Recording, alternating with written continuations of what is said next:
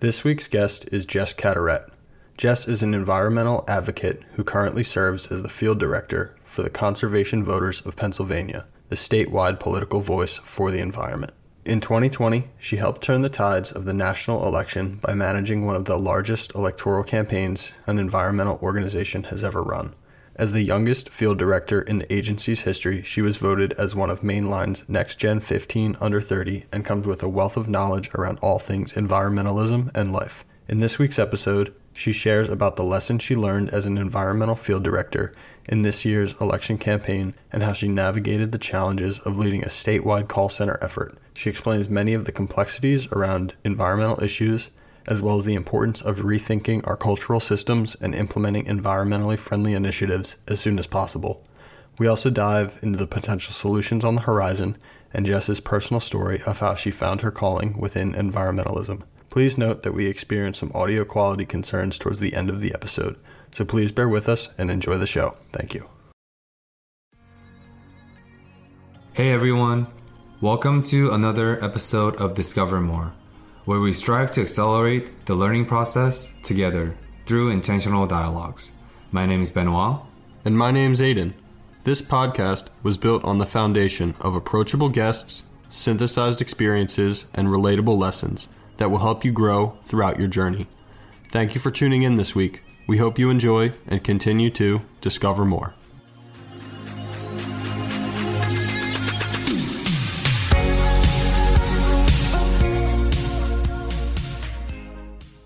Jess, welcome to the show. Thanks so much, guys. I'm happy to be here. Excited to chat with you today. So we wanted to start off with one of your most recent efforts, most recent accomplishments, and that was leading this call center effort through the most recent national election. On your questionnaire, you mentioned that you had 150,000 conversations around all things environmental and politics. I was wondering if you could walk us through that experience and some of the big things that came up in all of these conversations. Yeah, I'd be happy to, Aiden. Thanks. Yeah, it was quite the endeavor, and I certainly didn't do it alone, but I was honored to oversee, like you said, one of these largest operations which turned virtual due to the COVID pandemic. So that was another hurdle there. So we had over almost 90 virtual callers across the state that from August through November, through the election, helped us reach Pennsylvanians. And this was a challenge as we couldn't knock doors. We could only call folks on the phone and text them, but we were able to reach 150,000 Pennsylvanians, attempting 3 million of them, to talk with them, make sure that they were set up and ready to vote for the pro-environment candidates on the ballot in November. And so we were making sure to focus on the issues they cared about, which for many of them is the environment, certainly. But if folks had other things that were driving them, we wanted to connect with them on those issues and ensure that they had all of the information at their fingertips, whether that was the candidates' websites, because of course everyone knew who was running for president, but could you tell me who was running for state rep and state senator, right? So we wanted to be some of that backup information. Plus, it was the first year that Pennsylvanians could vote by mail. And so we wanted to ensure that everyone had the information they needed to make their voices heard at the election and vote safely and vote the way that they wanted to. And so it was 7 days a week, phone center, right from our living rooms, right? We tried to use Slack as a back channel and keep folks motivated and connected.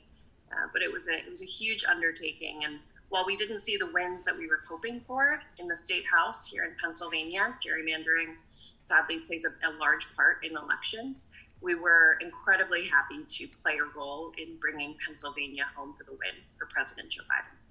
Every electoral election seasons, I'm always conflicted because I have a lot of empathy for phone bankers because I also have accrued hours and hours and hours on phone banking, trying to increase civic engagement, trying to help galvanize for important causes. On the other hand, when I'm on the other side, receiving all these 10 to 15 unsolicited phone calls from 4 different nonpartisan organizations, obviously I'm annoyed, but at the same time, it is such an integral and important role for the grassroots campaign. And it's like the gritty work, right? You're truly in the trenches, and it's extremely not gratifying. There's not a lot of recognitions for phone bankers, but they are the most integral gear, part of the entire equation that helps run Like I've been reading Obama's latest autobiography, A Promised Land, and he talks about he attributes his success, even becoming the senator for as young as he was at the time, being the first African American and being the first president. He attributes his success to the campaign effort, to the staff, to the phone bankers, to the grassroots staff. So, but throughout that, I'm wondering, I'm sure by speaking with 150,000 voters, right, that must have been an experience as itself. From that experience, what are some of the most important issues that they've mentioned or you've asked? And we'll love to ask for you to elaborate on that collective feedback they've received. Sure. Yeah. So first of all, I totally agree with you, Ben, right? Phone bankers and campaign workers are how, are integral part and in a lot of ways how we push for change in the political and electoral realm, and even with advocacy as well, on issue advocacy. I think after talking with folks this fall, it was a really difficult 2020. So the responses were all across the board, right? Folks were incredibly worried about their families. COVID pandemic was the number one issue that folks had reported back that they were worried about, and that makes a lot of sense, right? And then close up, the economy and the environment were the next issues that folks had reported back that they were worried about, because we knew that our climate could not take another 4 years of the president that we had. We'd already lost significant time to make an impact on climate change. And our economy was suffering from an awful recession due to this pandemic. Folks were losing their jobs, losing their family members, and it was a really difficult time. So to be honest, we had to offer our callers a lot of resources to help them through this. Again, we're talking about some of your experiences in call centers, and it's the most fun when you're surrounded by your phone bankers and you're able to, celebrate those wins together and make it through those tough phone calls together. And our callers were in their own living rooms, right? Trying to keep their positive spirit while hearing negative story after heartbreaking story from real Pennsylvanians that we were talking to. It was really tough, to be honest. But I think folks showed what we would expect, which is that, they care about what's closest to them. They care about their families. They care about the well-being of their loved ones. And last year was a really hard year for that and a difficult one to look forward to. But I think the election offered a lot of positive opportunities for change, some of which we got, some of which we didn't, and we'll keep pushing for them. But those were the three main topics that we definitely heard back from folks about. Yeah, there's definitely a lot of value in that experience itself, both interacting externally with the voters and then internally with people that are so like-minded and have that same kind of mission at the front of their mind. So considering the challenges that you met, I'm definitely curious as to how you pushed through with that, both on the external front of not to say someone isn't cooperating in a conversation, but how do you keep morale high, both internally with your own self and then even with your teammates? Was it just all believing in that same cause, having that underlying why of helping the environment? What was kind of the day-to-day getting through those difficult days? What did that process look like for you? Yeah, sure. It's a great question. And listen, if you find the secret answers to this, you let me know. But, I can certainly share some of the tools that we used in the fall. So we, like I said, this was 7 days a week. So every single day at 3 p.m., we would kick off the calls together. And so, everyone's certainly calling on their own, but we would come together in a big Zoom and remind one another why we're doing this. We would always have one news story or one opportunity that we could change if we win this election. And we would always re-motivate ourselves every day to make sure that we had that real reason of why we were doing this at the forefront of our minds to get us through those hard calls. Because, you said if you've got a call where someone's not cooperative, of course people aren't cooperative. Ben, you mentioned it's frustrating getting calls from multiple organizations. And I do want to say we collaborate with other organizations as much as we possibly can. But of course, within a year as important as 2020, there's a lot of groups doing that great work, right? And so not everyone's cooperative, and so you do got to have some tools to kind of get you through the hard times. So a couple of things we did, I'm sure many folks are familiar with Slack, so we would have back channels on Slack for us to kind of commiserate together if we had some weird or interesting calls. I'm not sure how much call time y'all have been doing recently, but there's a lot of really interesting robo killers out there. So you'll find a call that's actually a recording of Hillary Clinton or Barack Obama. And there's a lot of interesting things that happen. But, you know, on the back end, using Slack to celebrate those things, or even, you know, to share the successes that we had had. So if you had a really good conversation, we asked for folks to share it with one another, so that we could use that to kind of keep going through those late evening hours as we were calling folks. And then we also had some mental health check-ins, right? We provided some trainings and tools for folks to use to take care of themselves, because this is a hard time for everyone. And Ben, like you said, it's not easy work. And so providing folks as much tools as we can and as much compassion and understanding when things came up. And if really difficult calls came up, we encouraged folks to come to us and like take a break and take some time away. And our shift managers and managers were trained to help them through that process and then help to remotivate them and get back on it, whether later that evening or the next day. So it definitely was a test to how you've got to keep the human at the forefront of your managing, right? Like, yes, this was a massive operation, but ultimately we were here to take care of people so that they could talk to people and make sure that we were all taking care of ourselves collectively when we're voting in the election in November. I think I view politics as a whole, but in this specific case, grassroots campaign effort or phone banking effort as a training center for patients, right? Because politics and advocacy work is, in my personal view, one of the most delayed gratification outlet, period, right? And I always tell people, and Aiden and myself, we talked about this during our brainstorming sessions, that I need to be less pessimistic on the mic because I'm extremely pessimistic. Or I guess I'm optimistic, but I'm a little bit cynical. But I always tell people, because I've worked in the policy making realm for the past 4 years, especially as a program manager at the largest NGO in Chester County. What I mean by this, although I'm cynical about the process, I'm always optimistic about the outcome, because I could see the tidal change going towards the right directions on a macro level. I see that over and over again, but the process is such a grunt and tedious work. And I try to anchor myself so I don't lose my faith in the process, right? But for you, Jess, you have experiences both as a part of the grassroots effort as a staff, and to now being on one of the senior staff members and being a field director. I'm sure you've seen both sides of the spectrum. You've seen the overvisions, the oversight of the process, seeing into fruition, and also the impatience you felt when you're in that gear, in that grunt work. We'll love to pick your brain about your perspective and your takeaway from the entire policymaking process, your advocacy work for the past 4 or 5 years, and your takeaway from your patients. You know, I appreciate the question. It's a great one, Ben. I think there have certainly been times in my experience that I've gotten run down and didn't think change was possible, or just saw the change that we know that we need get stopped time and time again due to greed or profit or ego.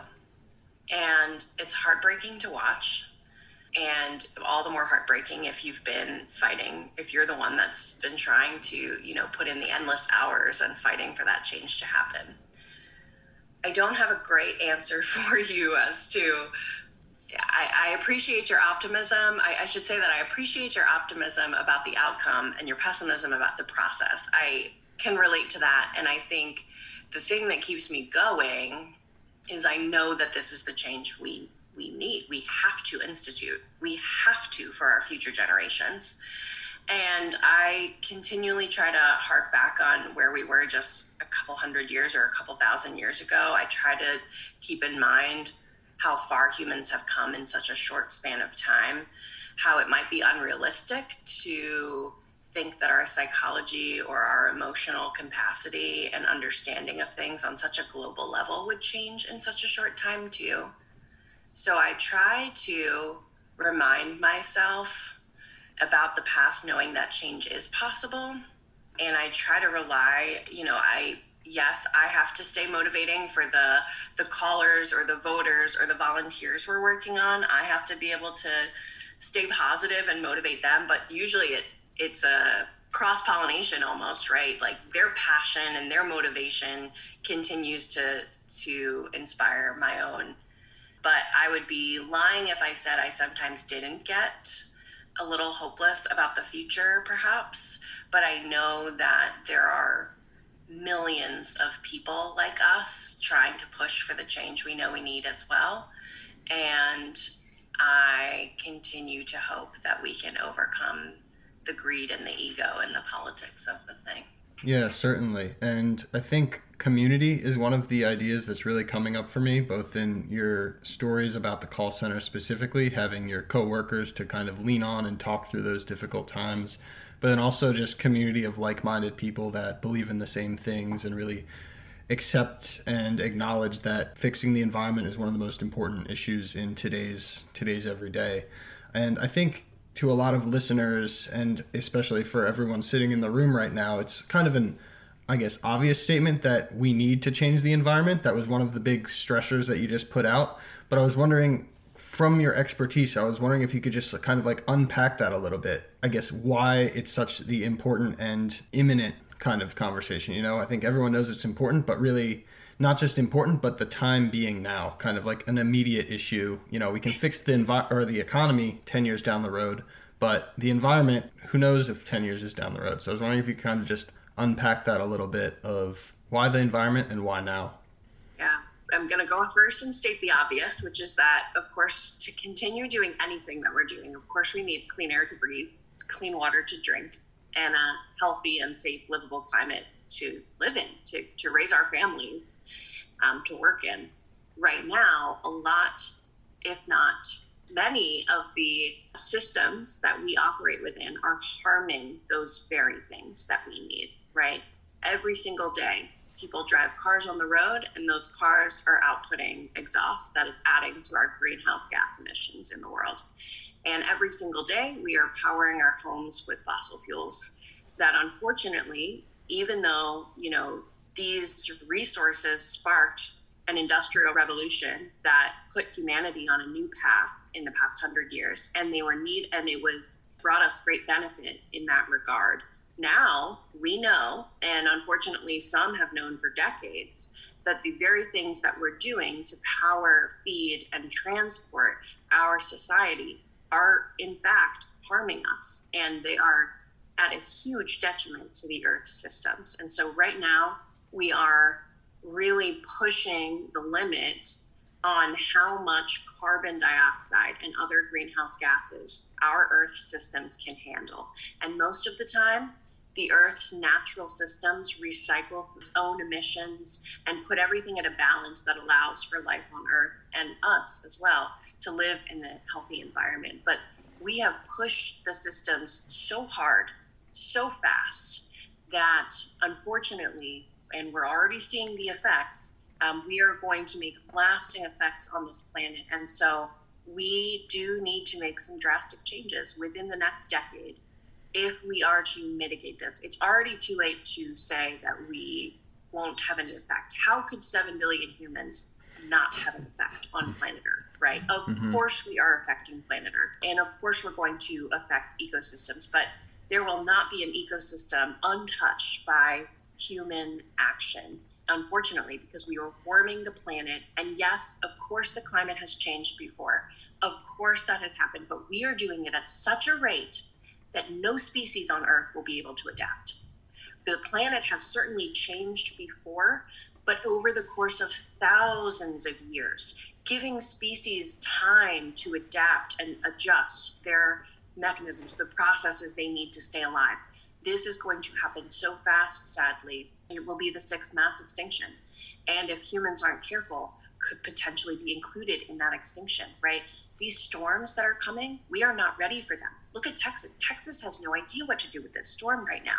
And there are many facets as to why that has happened. But one of them is that we are, in a sense, as humans, almost editing the Earth's natural systems to a point that we're not ready for. We're not ready for warmer temperatures across the Earth. We are not ready for rising sea levels. We are not ready for these really intense, more frequent natural disasters that will unfortunately, harm those that are already marginalized and already are struggling. So unfortunately, at the brunt of all of this, Black and Brown communities will face the negative impacts of climate change disproportionately.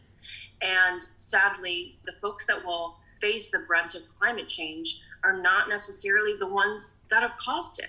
It is developed nations, right? Consumeristic, individualistic, these Western nations that are pushing climate change to become a real issue. And this is going to be a huge humanitarian crisis in our lifetime, where unfortunately the poorest of our world are going to suffer the most for a problem that they had the least to deal with the cause of. And it's unfair. And I think that, those of us that are privileged to live in developed nations, of course, individual actions are necessary and helpful, but we all need to push for collective change, right? Us, Aiden, you and I, recycling every day for the rest of our lives and forgoing meat and forgoing driving cars is not going to solve this, right? We need to work together as a community, as a global community, truly at this point in the game, to help push the systems to change to renewable energy,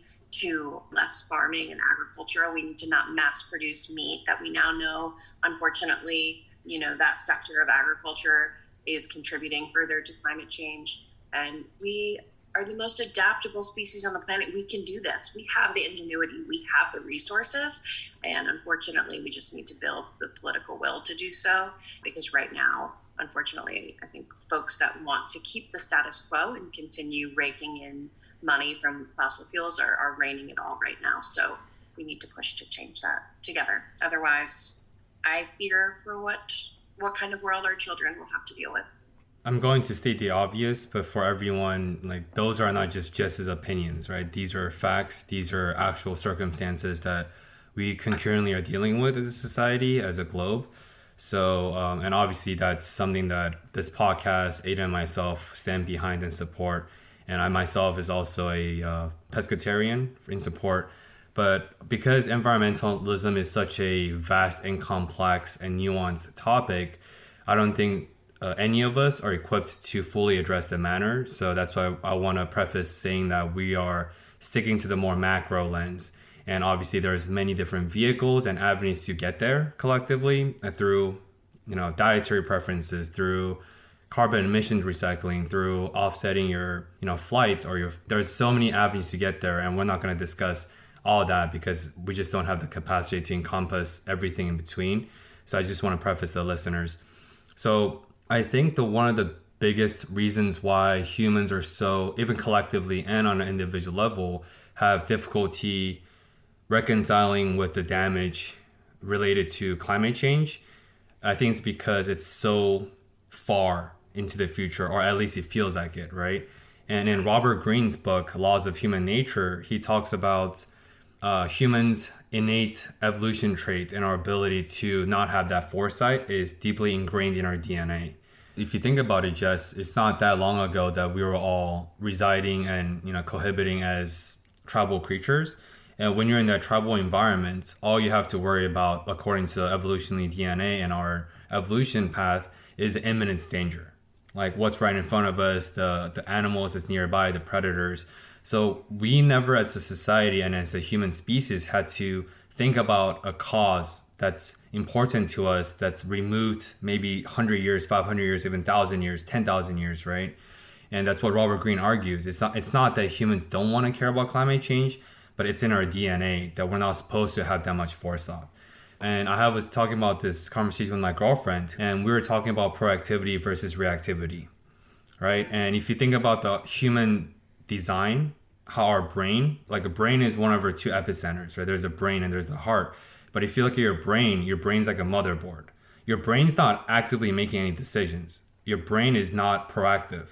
What I mean by that is, like, there's neurons all throughout your fingertips, and by touching the surface, by touching the wall, by touching or interacting your environment, your electrons on your fingertips in your bodies fire signals into your brain. Your brain is then delegating different tasks based on the signals that's received to make sure you have a functional body, or to that you're being functional.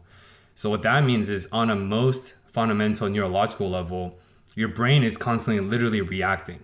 Like, we on a DNA level, on a genetic level, we are reacting as a species. That's insane, right? That means we are not designed to be proactive. And so I think you see where my question going with this is, in the policy and the advocacy around proactivity versus reactivity is something I'm extremely passionate about. And that is the only way to address the root causes. That is the only way to instill change on a fundamental level. Because I've always wondered, why are we so reactive all the time with environments, with social justice issues, with like any issues that we have? We're always reacting. Healthcare, we're reacting. Criminal justice, we're reacting. So I wanted to ask you about the whole proactivity approach that you're hoping to take, or that your current organization has taken under the supervision of you as a field director. Well, I think if we were having this conversation 20, 30 years ago, it would be more in line, right? It would seem like this is a more proactive stance that we need to take. But sadly, we've gotten to the point now, right, where I can count on people to be reactive to what's already happening, right? Like, we're already seeing some of the effects of climate change. So, for example, here in Pennsylvania, we're the #1 leading state for diagnoses of Lyme's disease, and that's because of the growth of insect-borne diseases, right? And we now have increased downpours, have increased by 72% since 1950, and folks are dealing with flooding issues, and we're just not used to dealing with rain falling. So we are now in this place where, with storms like hurricanes, wildfires, random polar vortexes going all the way down to Texas, right? We now have a place where I think you're absolutely correct that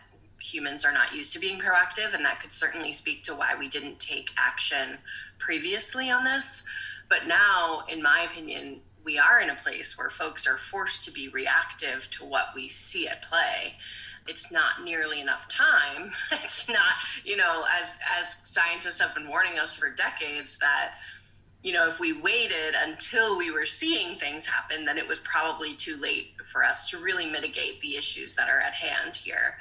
But in my opinion, I think it certainly as the field director, which, right, my role is to help oversee our staff that helps to mobilize the grassroots volunteers and members that we need to grow an environmental movement across Pennsylvania that can urge their elected officials to do better, that can quite literally, ideally, right, vote pro-environmentalists into office up and down the ballot, all the way down to the local level.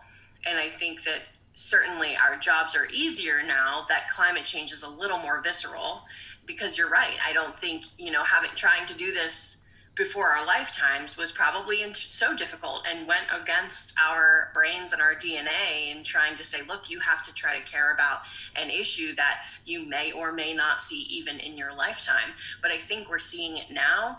And so certainly in my experience in organizing and being in environmental advocacy, there's been a surge because of exactly what you're saying. People are reacting to what they're seeing, and there's not a need to be as proactive that would have gone against our grain, so to speak, because we're seeing such disasters and such levels of impact in today's day and age. So I do think that it plays a huge role in how, not just in the environmental movement, but in the other movements that we've seen. I think you're absolutely right in that humans are a reactive species, and hopefully that's not to our detriment. I would hope that our intellectual abilities would take us further, especially now that we've got such technological improvements in our scientific abilities to see what's coming. I would hope that it helps turn the tides a bit, but I'm curious to hear your thoughts as well, perhaps, on it. And if there was any other piece of that question that I missed, let me know. I mean, I'd kind of just like to echo what you said of, like, we're forced to be reactive now. I mean, if you told me 10 years ago that the entire state of California would be on fire for like 3 years in a row for people to wake up that climate change was a thing, like, I almost wouldn't be able to make sense of it. But I mean, similarly we're filming this on the weekend of these Texas storms that you've alluded to as well. I mean, an entire state-sized ice storm that they've never seen snow of this caliber before. I think these are just very clear indicators that things aren't going well, that things are imminent, and we are almost forced to be reactive. And for me, the, I guess, side industry that comes up that virtually is acting in the same way as healthcare. And I kind of see it as sick care, right? People just trying to put bandages and bandages on top of any kind of disease because they can slap a pharmaceutical with a price tag on it rather than looking at the specific disease itself or the specific, trauma or symptoms that might be coming up. But, they can't necessarily put a price tag on a more holistic kind of approach. So I'd like to echo kind of both of what you guys said in that as humans, we are reactive, not programmed to be proactive, but eventually those timelines kind of dwindle down and we're forced to be reactive. So I think we are kind of seeing that. I mean, similar to the environment, we're seeing that in healthcare. I think people are just kind of waking up to the fact that we have to address these issues because they are more imminent. I mean, especially with the COVID situation that we've all just seen. And I would like to zoom in a little bit on to what you've alluded to as the human potential. Like, there are a lot of smart scientists, smart technologies, good things occurring at this time. And one of the things that Ben and I have talked a lot about is the CO2 emissions that have decreased just with the whole world going on pause. And the optimist in me likes to look at that fondly of, what was it, like 12 months of not doing anything, a lot of positive change was happening. And I'm curious for your thoughts around here. It shows that if we just stop doing the wrong things, not even start doing the right things, but that like change is possible.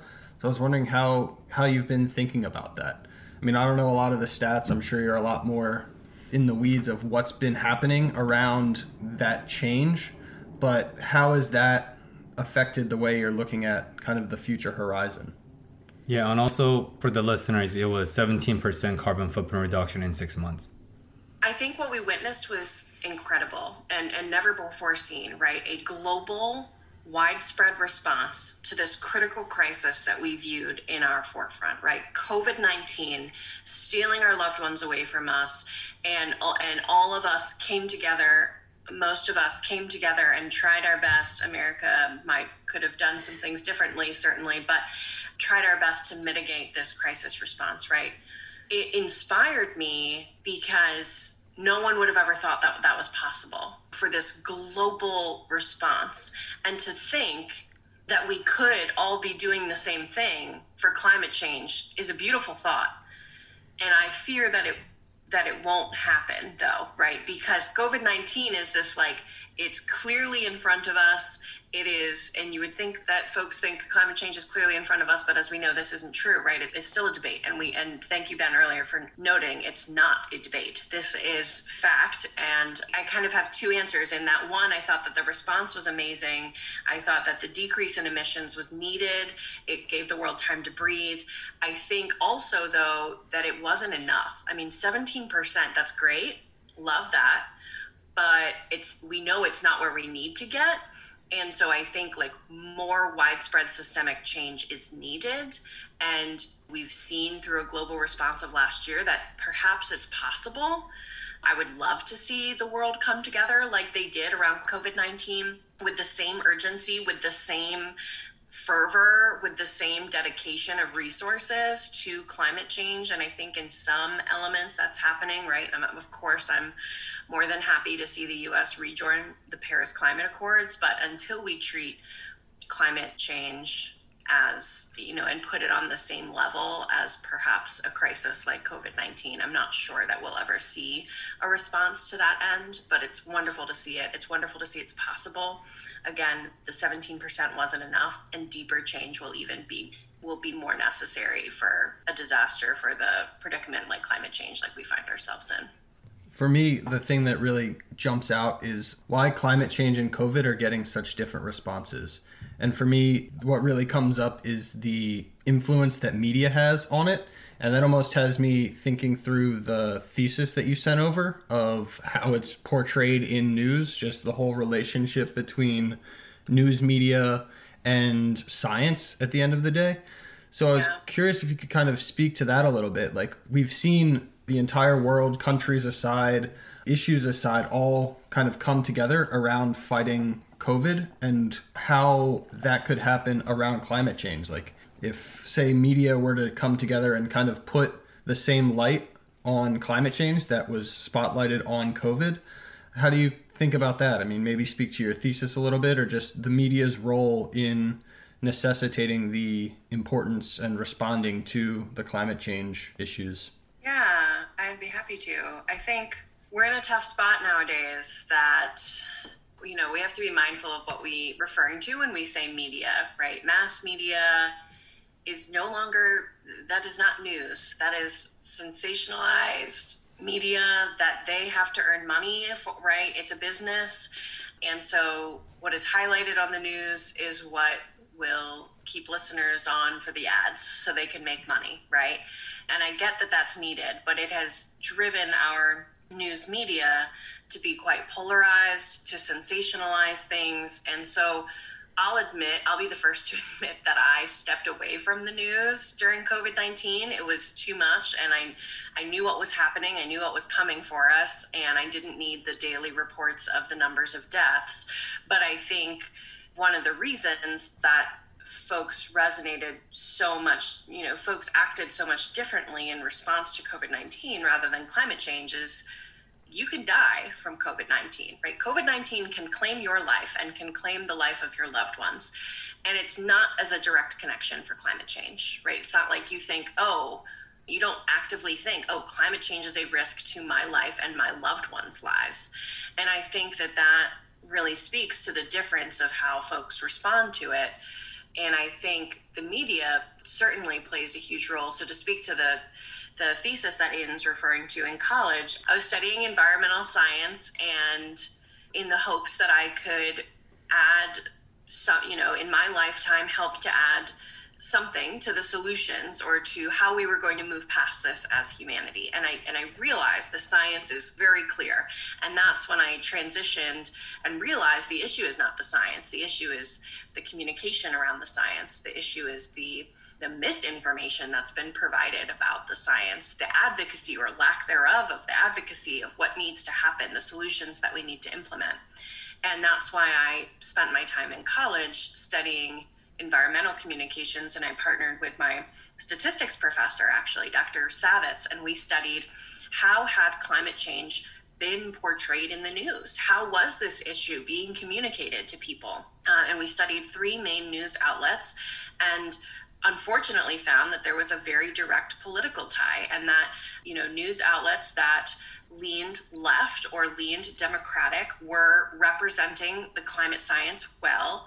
And unfortunately, Fox News, which is the largest watched news network in the nation, 72% of the time was misrepresenting the science around climate change. We found that it tied pretty hand in hand to the rates at which Americans believed in climate science. And so I think there's this unbelievably responsibility for the media to correctly report on the issues that are truly facing humans and to not be sucked into political rhetoric or untruthful debates just for the sake of viewership or the sake of keeping their viewers. And I think that probably in COVID-19, while I couldn't speak to this directly from a data standpoint, because like I said, I turned off the news, but I don't doubt that news stations had to cover this heavily and had to really dive into the fears that were present and the risks associated. I don't doubt that there were differences amongst the news stations on how that occurred. And it would be really interesting to do a similar study, perhaps, of like, how did news stations report on COVID-19 and how does this relate to how the American people are feeling about COVID-19 and treating its seriousness? It would be interesting to do a similar study as we did with the climate change study. But, I think if we didn't have this threat of a climate crisis hanging over us, and if I didn't feel drawn to helping in this fight, you could certainly find me in the journalism field. I think communicating stories to humans is, an age-old thing that we've done and really necessary for human development and evolving.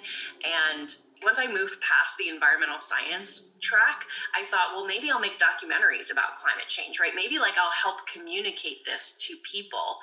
And so I think if we didn't have a looming threat of climate crisis, you could certainly find me trying to bring some integrity back to journalism and ensuring that we really are spreading true factual information, that we're not misrepresenting it or sensationalizing it. I think that's played an important role in the coverage of both climate change and COVID-19.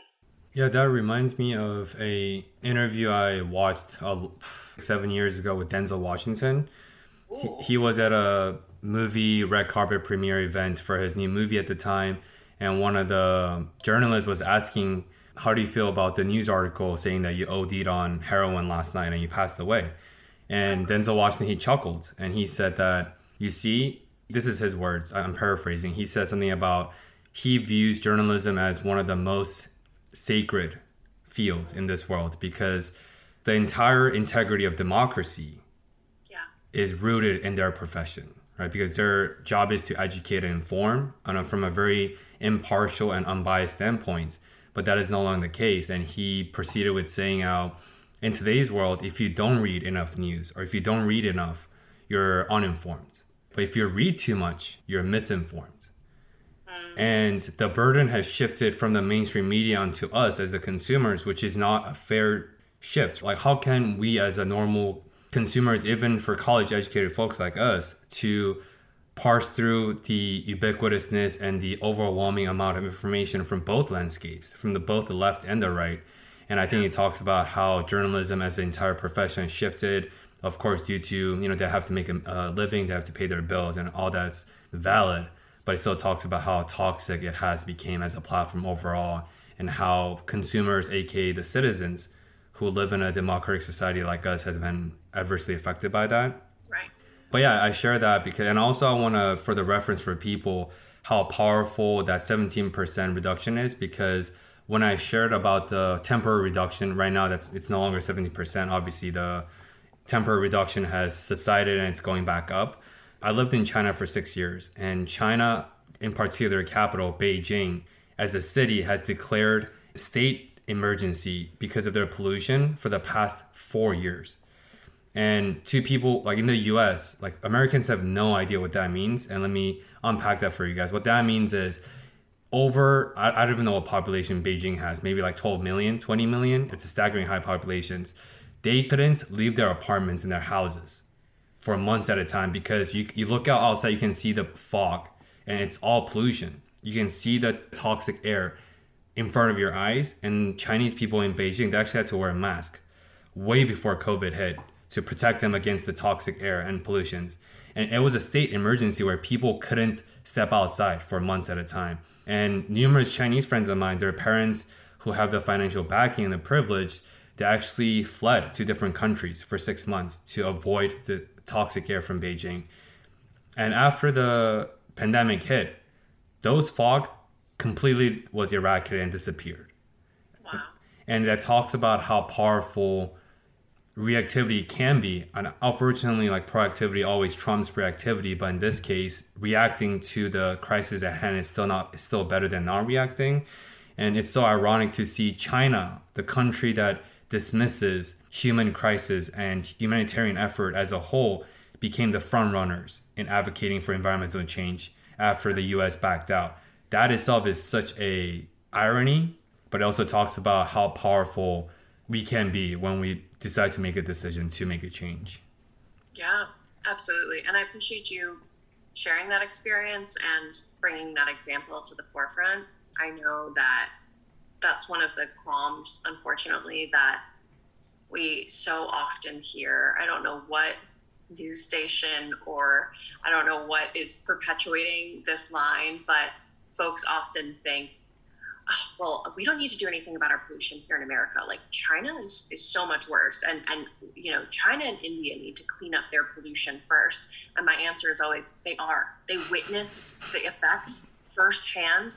They witnessed how terrible it can be. And they are now the front runners in the investing in renewable energies. They are cleaning up their act. And here in America, we need to be doing the same. And even if they weren't, we still should be doing the same. It's not an okay answer as to why we shouldn't take on our own pollution and make positive change for our future generations. But you're absolutely right that China has unfortunately witnessed those effects of the pollution firsthand. And my heart goes out to those that have been negatively affected by such staggering levels of pollution to the point that it had to be such an emergency state. And I hope that we have the forethought here to continue to see that blatant example and to make changes so that God forbid that we turn some of our industrialized areas to the same part here in America. Definitely. What really jumps to me, I mean, this is kind of just my frame that I try and see the environment through, is it's one of the few issues that affects every person in this world equally, regardless of where they live, what they believe, who they are. Like, that's just one of like those unifying issues that's going to affect us all in the long term. So I found that lens, I guess, of seeing it as a new way, I suppose, because it no longer allows for that blame shifting that you alluded to, or like finger pointing of, hey, China isn't doing this, India isn't doing this. It's like, who cares what other people are doing? It's like we're all in it together at the end of the day. I always come back to the idea of being team human, kind of when asked about my like political ideologies, because I definitely gravitate to the left side, but I think there's benefits and thoughts that shouldn't be dismissed entirely from other ways of thought. Everyone's on team human and just trying to collectively push the best interest of like the world in general, which I think environmentalism is kind of at the cornerstone of, kind of creates a lot of better dialogues. And I'd like to pivot a little bit into kind of your personal experience with the environment. I would love to do that as well, but can we just talk a little bit about what you just said? Sorry. Certainly. No apologies needed. Get after it. I do want to just talk a little bit about what you just said, because boy, team human all the way. Love that idea.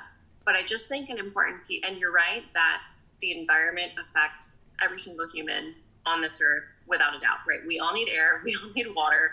These are necessary things to survive. We all need a safe place. But I just want to make sure that we understand the environment it's not equal for everyone, right? Like, so Ben just explained how some of the richer folks in Beijing, they could leave. They had the option to pick up and flee the pollution. And so many people did not have that option. They were stuck in the air that was literally harmful to their health. And I just want to make that quick distinction of that, like, yes, it absolutely affects everyone on this planet, but unfortunately perpetuated for decades and centuries, right? If something's going on, privileged people can pick up and leave.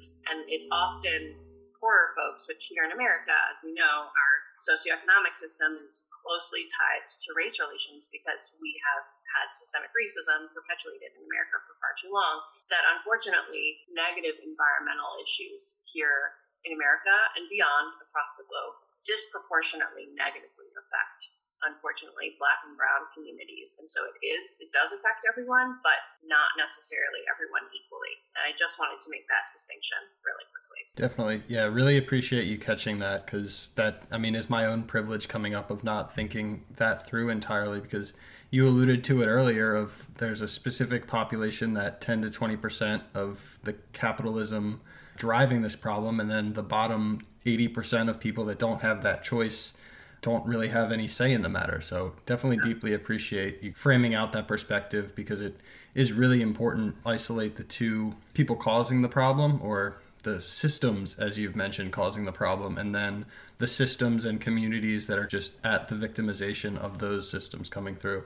Kind of on that note, I think we've talked a lot about the importance and the problems of climate change, but I'm sure you've also seen the light side of it of, yes, you're empowering people to vote for these representatives, but what are a lot of the regulations or system changes that they're kind of leading for? Is it mostly centered around renewable energy? Like, I just love to hear the forward-looking solutions, opportunities of all of these problems that we've just talked about for a little bit, that you're excited about, that might be coming into like things that people should keep an ear out for as ways of mitigating some of this damage. I mean, clearly it's a big problem. I think a lot of people all recognize the importance of it, but what are some of the ways of moving through this problem that you're seeing coming to light over the last couple years?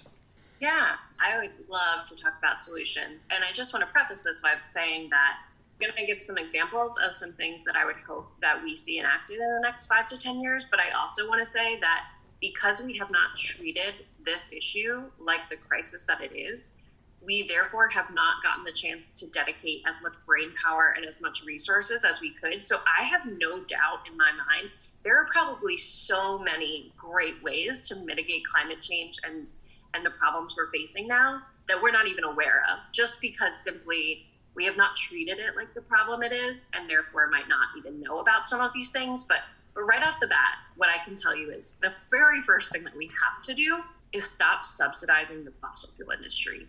And so right now, we give fossil fuel industries so much of a tax break and so much incentive to continue the status quo.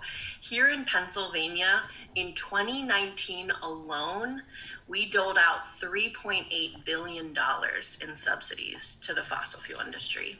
What? So the very first step is just making the fossil fuel industry pay their fair share. Like, that's first, because the price that we're paying for fossil fuels is not the full price. You are not paying for the pollution that it causes. You are not paying for the health impacts that we are going to suffer.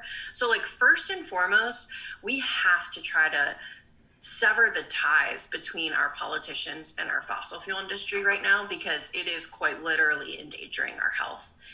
In reverse, we could then subsidize renewable energy industries in the same way that we are subsidizing fossil fuel industries, so that we could incentivize renewable energies to get the kickstart that they deserve.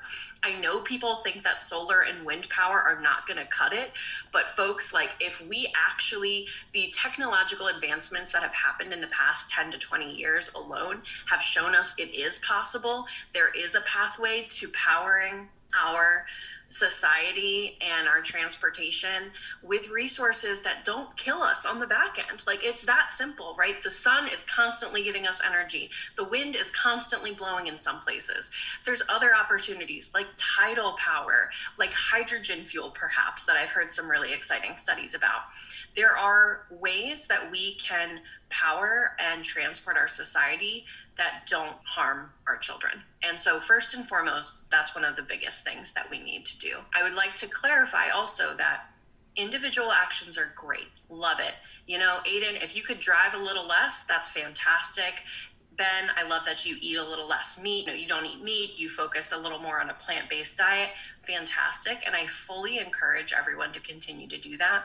But really what we need to do is come together and ensure that we are, number one, electing people that have this proactive thought and understand that this is something we need to be working towards. And then two, we need to vote with our dollar, and we need to support companies that truly embody these values, top to bottom. I mean, like, fully. And I'm saying, like, this means that you need to buy your food locally if possible. If you think that the thing you need already exists on the planet, you should go buy it secondhand. There's no reason to support new innovation and no, you should always support new innovation, but there's no reason to support producing a new product if you know it already exists, right? I think another major thing that would be helpful, and I don't know if we'll see it in our lifetimes, but we've become really individualistic. We're a super individualistic society now. Whereas before, we referenced before, harking back to the days of maybe our society where we were more communal, right? And perhaps maybe we had this wasn't actually happening centuries ago, but what if we had one lawnmower for the neighborhood and not every single family owning their own lawnmower, right? Or just thinking of ways, like, we've got to transform our thought a little bit into, like, do we need all of the things we buy? Number one. And if we do, is there a way to do it in a more sustainable fashion? Can we become more communal in some of the things that we buy or own, rather than every single family, every single individual purchasing a new product every year on their own, right? So I think there are some great solutions on the forefront, but I think another thing about this is going to be some systemic thought changes, right? And really kind of reevaluating the ways that we live and the impact that truly has. I could go on about this forever, but those are some of the main things that I see in the needed. I don't think we're going to get everyone to become vegetarian or vegan, but if folks can eat a little less meat and a little less dairy, it would do worlds of impact, as we know that those are also quite polluting industries as well. And I will say that folks need to do what's best for their health. I'm not their doctor. They should do what's best for them. But, with what we know, there are actions that folks can take, number one, and then also just joining an organization like Conservation Voters or Penn Future or any environmental organization, joining a community that you can collectively help to push for this broader systemic change is really necessary. Yeah, I completely agree. I think the point that you pointed out of the solutions are probably out there, we just haven't discovered them yet, I think is beautifully illustrated by the COVID vaccines that just came into being. Of every scientist in the world put their, I don't know what scientists carry, put their hands on the floor or hands on the ground and then just started pivoting all towards COVID vaccines. I think equally so that shows the promise and the potential of humans all working together and the power of technology, science, all coming together around a specific cause.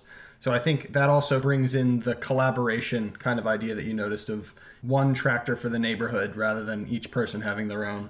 But really, the thing that's coming to mind is just collaboration and community, both of resources and abilities across, whether it's scientists or communities, really is where a lot of the answers seem to lie. So definitely appreciate that kind of insight. And I think it's given, I can only speak for myself, but certainly myself, hopefully some of the listeners, a new perspective of seeing these seemingly individualistic problems in kind of a new lens. So we'd like to pivot a little bit towards your own experience. I was wondering if you could kind of tell the story of your adventure into the environment. Like, when did you realize this was important to you?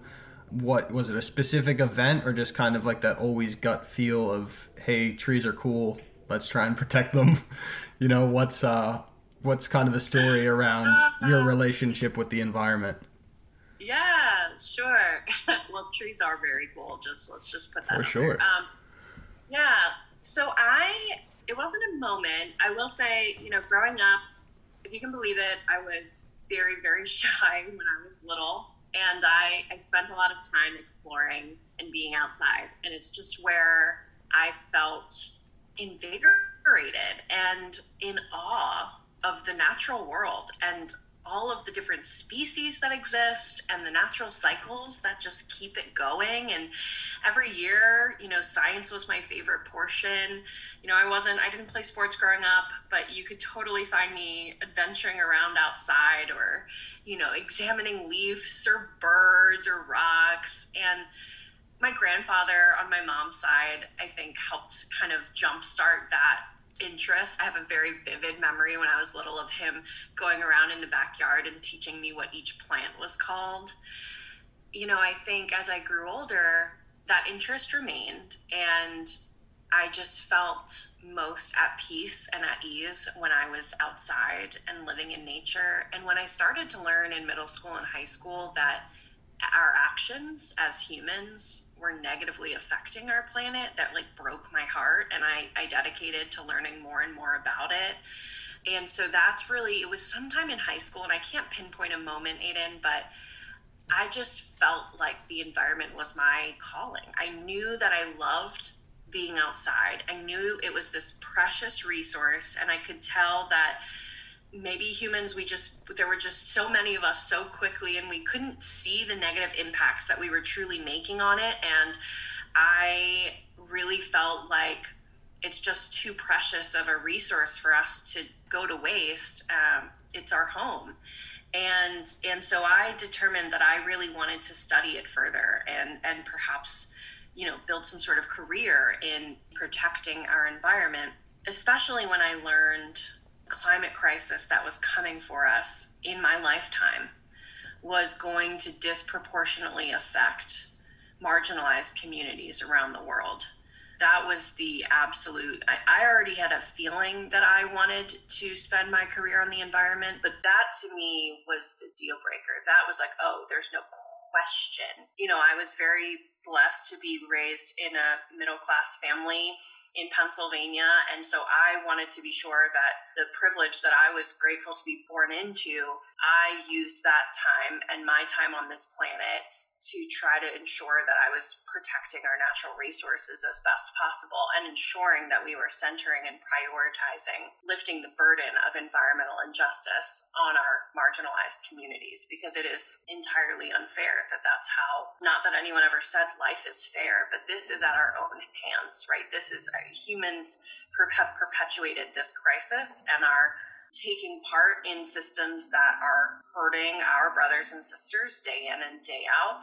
And so that's when I, not only dedicated my own lifestyle and my own choices, right? I worked on these individual actions, right? Certainly I'm an avid recycler, and I I don't eat meat, and I stick to a dairy-free diet for the most part. But in college was when I started to learn about these systems at play. I knew that that was not enough. And I knew that while most folks care, that of course they care about the planet we're on, I know that life is there's so much to it and there's so much busyness to it that even as an environmentalist, I had trouble keeping everything straight and ensuring I was spending my time on the best actions and the most worthwhile actions to push for solutions. And so I wanted to make it easy for folks. I want it to be easy for folks to take action to help protect our environment, right? If you've got a family and you're busy with kids and you've got your own career, how can I possibly expect you to also be an expert in what's best for our environment, right? Or what's the next best solution for you to take on for your family, or who to vote for? And so that's when I really pursued this career in environmental advocacy, because I think it can be easy. And I think, there are experts that are telling us exactly what we need to do or what solutions we need to push for. And that's how I found myself where I am now, where myself or any of our coordinators can work with you throughout the week and throughout the months to understand, what is the next best action for you to take for the environment, whether it's pushing for a specific regulation or maybe there's a cool product out, right? That will help keep your family more sustainable, right? We try to share all of that information with one another so that to make it easy, so that it's not a burden. The information is provided for folks easily to help protect our environment. But that's how my personal journey works. I spend a lot of my time in nature. I think a lot of folks can relate to the fact that it's rejuvenating. It helps clear your mind, right? It's such an amazing refuge. And I want to make sure that my kids and my kids' kids can enjoy that for years to come. And so while I know that I can't do anything alone, this is a communal issue. This is an issue that we all need to help work on, no matter if we're in the environmental field, quote unquote, or not. And so my journey with the environment was born out of this love for and awe of our natural cycles and the deep desire to protect them for generations to come. Yeah, a lot of great impact makers that we interview and we come across on this show, there's almost like a commonality between all their stories, and there's always a identifiable catalyst event that almost brewed that desire, right? For you, it was the acknowledgement, the recognition that this collective issue that everyone cares so deeply about, in this case, our planet, the environmental causes, are detrimentally affecting marginalized communities more so. And it's that injustice that forcefully created this call to action for you. I share that because I also want to, I think in the past hour or so, we've been talking on a macro lenses about the importance of environmentalism, the importance of your mission statements, and why you do what you do. I want to transition from a more macro lenses into a more micro personal lens. And I know the two areas that you're also very deeply interested in is your wellness of your body and your minds. And I share that because I think it's the perfect segue. Because if you look at how environmentalism and climate change plays out, there's so many interwoven and interconnectivity, even within the field of environmentalism. And we talked about how countries like China and India are forced to react to the reality that's unfolding right before their eyes.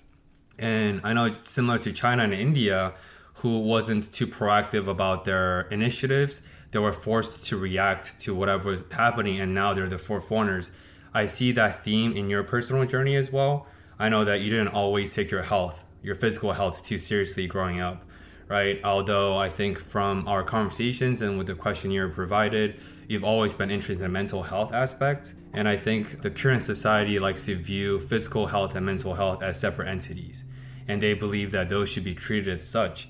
But I think most people don't see how interconnected they truly are. Just like how interconnected the environmental causes are for all aspects of our life. It's not just climate change. It truly has social and economical and social justice implications. So I would love to invite you to revisit your memory lane and go back to probably the most impactful moment in your life when you're 18, when you were being plagued and suffering a Crohn's disease and in the first initial outbreak, and your takeaway from that experience that truly made you realize that you have to be proactive about not just your mental health, but also your physical health. so that you don't have to be forced to react to the reality years down the future. Yeah, thanks, Ben. I'd be happy to talk about that. I think your point about interconnectivity is an incredibly important one that I fear in our society today we almost purposely try to ignore. I wish we lived in a time, this might seem like a tangent, but, I wish we lived in a time where, I knew the person that made my bread and I knew the people that made my clothes. And we are just so far removed now from all of those steps that we don't always realize the thing we may be purchasing or the action we may be taking is truly harmful to someone else. And I think in the same way, Aiden, we were talking earlier about the healthcare system, another place where we really are doing ourselves a disservice by not looking at things in a more holistic view. There are specialists for every little thing, for every piece of our body, and yet what doctor is looking at all of them, right? Supposedly our general practice doctors, but we really need to take our health, mental, physical, and spiritual health all into one. And it's true, Ben, that when I was little, I was so fascinated by the world around me, and I was learning about all of these. It's funny, I can't believe that we expect 18-year-olds to know what they want to do with their lives. But, I was obviously, like many others, trying to figure out, what am I going to spend my time doing? And in doing that, I definitely lost sight of the need to take care of myself. And I definitely was way more concerned with learning and helping where I could, and rather than really looking inward. And it's true, when I was 12, I was diagnosed with Crohn's disease. It's an autoimmune disorder that affects the intestines. And, I had a hard road throughout middle school and high school. I had to take a lot of pills and eat certain foods. But in 18, things really hit ahead. And I think probably many teenagers can relate. It was one of the more stressful times I had experienced thus far. I was trying to figure out what my future looked like. I was having some relationship issues. My dad was recovering from a surgery that had taken cancer out of his body, and my Crohn's hit its hardest moment yet, and I perforated my intestines and spent 2 years on and off in the hospital and had 5 different surgeries. And even through that process, I was resistant to really focusing on what my body needed and what it was telling me. And it was telling me that I needed to pay more attention to myself and not just my body, but my mental state. And so, I can't remember a time where I didn't have anxiety. I think I definitely have a very fast-paced brain, and I definitely worry a lot about a large amount of issues. But that is, even though that's brain that I was given, I have to take care of it. And if I didn't take care of both, became very clear. You have to make sure that and I know intellectually it just makes so much sense. And I think this is harder for folks, like intellectually, of course you have to take care of yourself to keep a sustainable life and to keep your health as best you can. Of course you do. But in practice, for whatever reason, that can be a hard lesson for some of us to learn. And it was for me. And so, in that bout of Crohn's, I learned a lot of lessons that I'm grateful to have learned early in my life, right? Hard times will come and you just have to get through it day by day.